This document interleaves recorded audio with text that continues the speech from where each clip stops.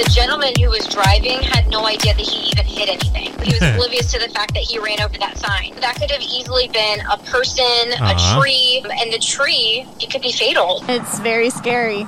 We've got kids all over this neighborhood, and it's terrifying to think that there's drivers out there like that. Now it's a sign, but next it's going to be a people.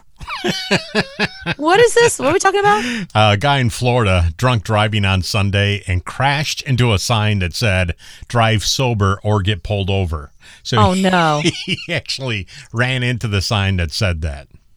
While he was drunk. So And driving.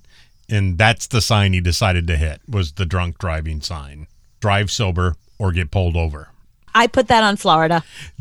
That's a Florida problem? That they put that sign in the wrong place? They didn't give him enough options. Next is going to be a people. Yeah, next time it's going to be a people. But next is going to be a people. Well, hopefully there won't be a next time. Hopefully they took his license away because, well, then again, it's Florida. Yeah, it's Florida. They just slap your hand like that and say, no.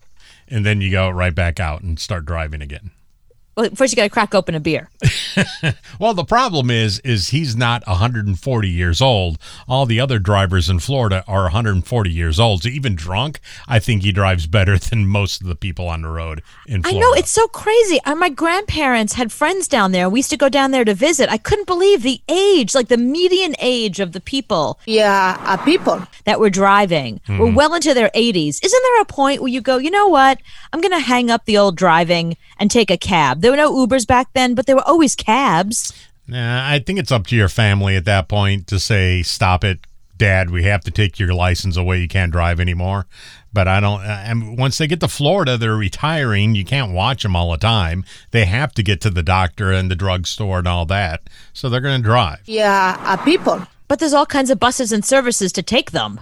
You see people walk into a doctor's office that can barely walk. Yeah, people. And they drove there. And they drove themselves there. I mean, you ask them, how did you get here? Oh, I drove. It took you 45 minutes to get from the door to that door walking, but you drove here. Yeah, this is what we have to deal with on the road.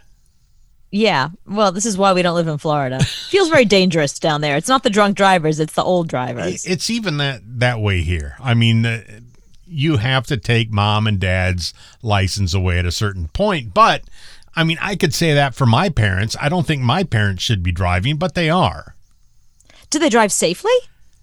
They've never really driven safely. Right. But why would they start now? My mom really can't drive. And my stepfather, I think at one point when he was 40, 50, 60, he was a decent driver. Now he's getting up there. Right. It's not good anymore. Yet, but they insist on driving. Why don't they make them retake their driver's test at a certain age? How come you don't turn 75 and have to go back to the DMV and prove that you get another 10 years on your license? I think you should do that. But like my parents, they couldn't get an Uber to go anywhere. Why? Because Ubers aren't going out that far. I mean, they're in the woods. I guarantee there's no Ubers out there. Right, but there's cabs. Cabs will come get you anywhere. I don't think there's even a cab. I mean, you are closer to cows than you are cabs. Well, then have them take a cow to the doctor.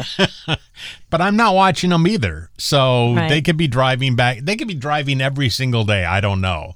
But I can't go up to them and say, give me your license. You're not doing this anymore. I can't drive with my mother because she drives way too fast. I've never seen a speed demon like that in my life. She's gotten more speeding tickets in her life than I've had boyfriends. Oh, that's impossible. But that's strange that she is at that age and she drives fast. She always drove fast. It hasn't changed. I was thinking, you get a little older, you sort of slow down a little. No, I just went for a drive with her recently. We had to go on a road trip together up to Connecticut. Oh, my God. She was like passing people and weaving in and out of traffic. I was like, you do realize that you can drive the speed limit or a little over and you'll be fine. You don't have to go 90 miles an hour, right? Yes, you do. understand that.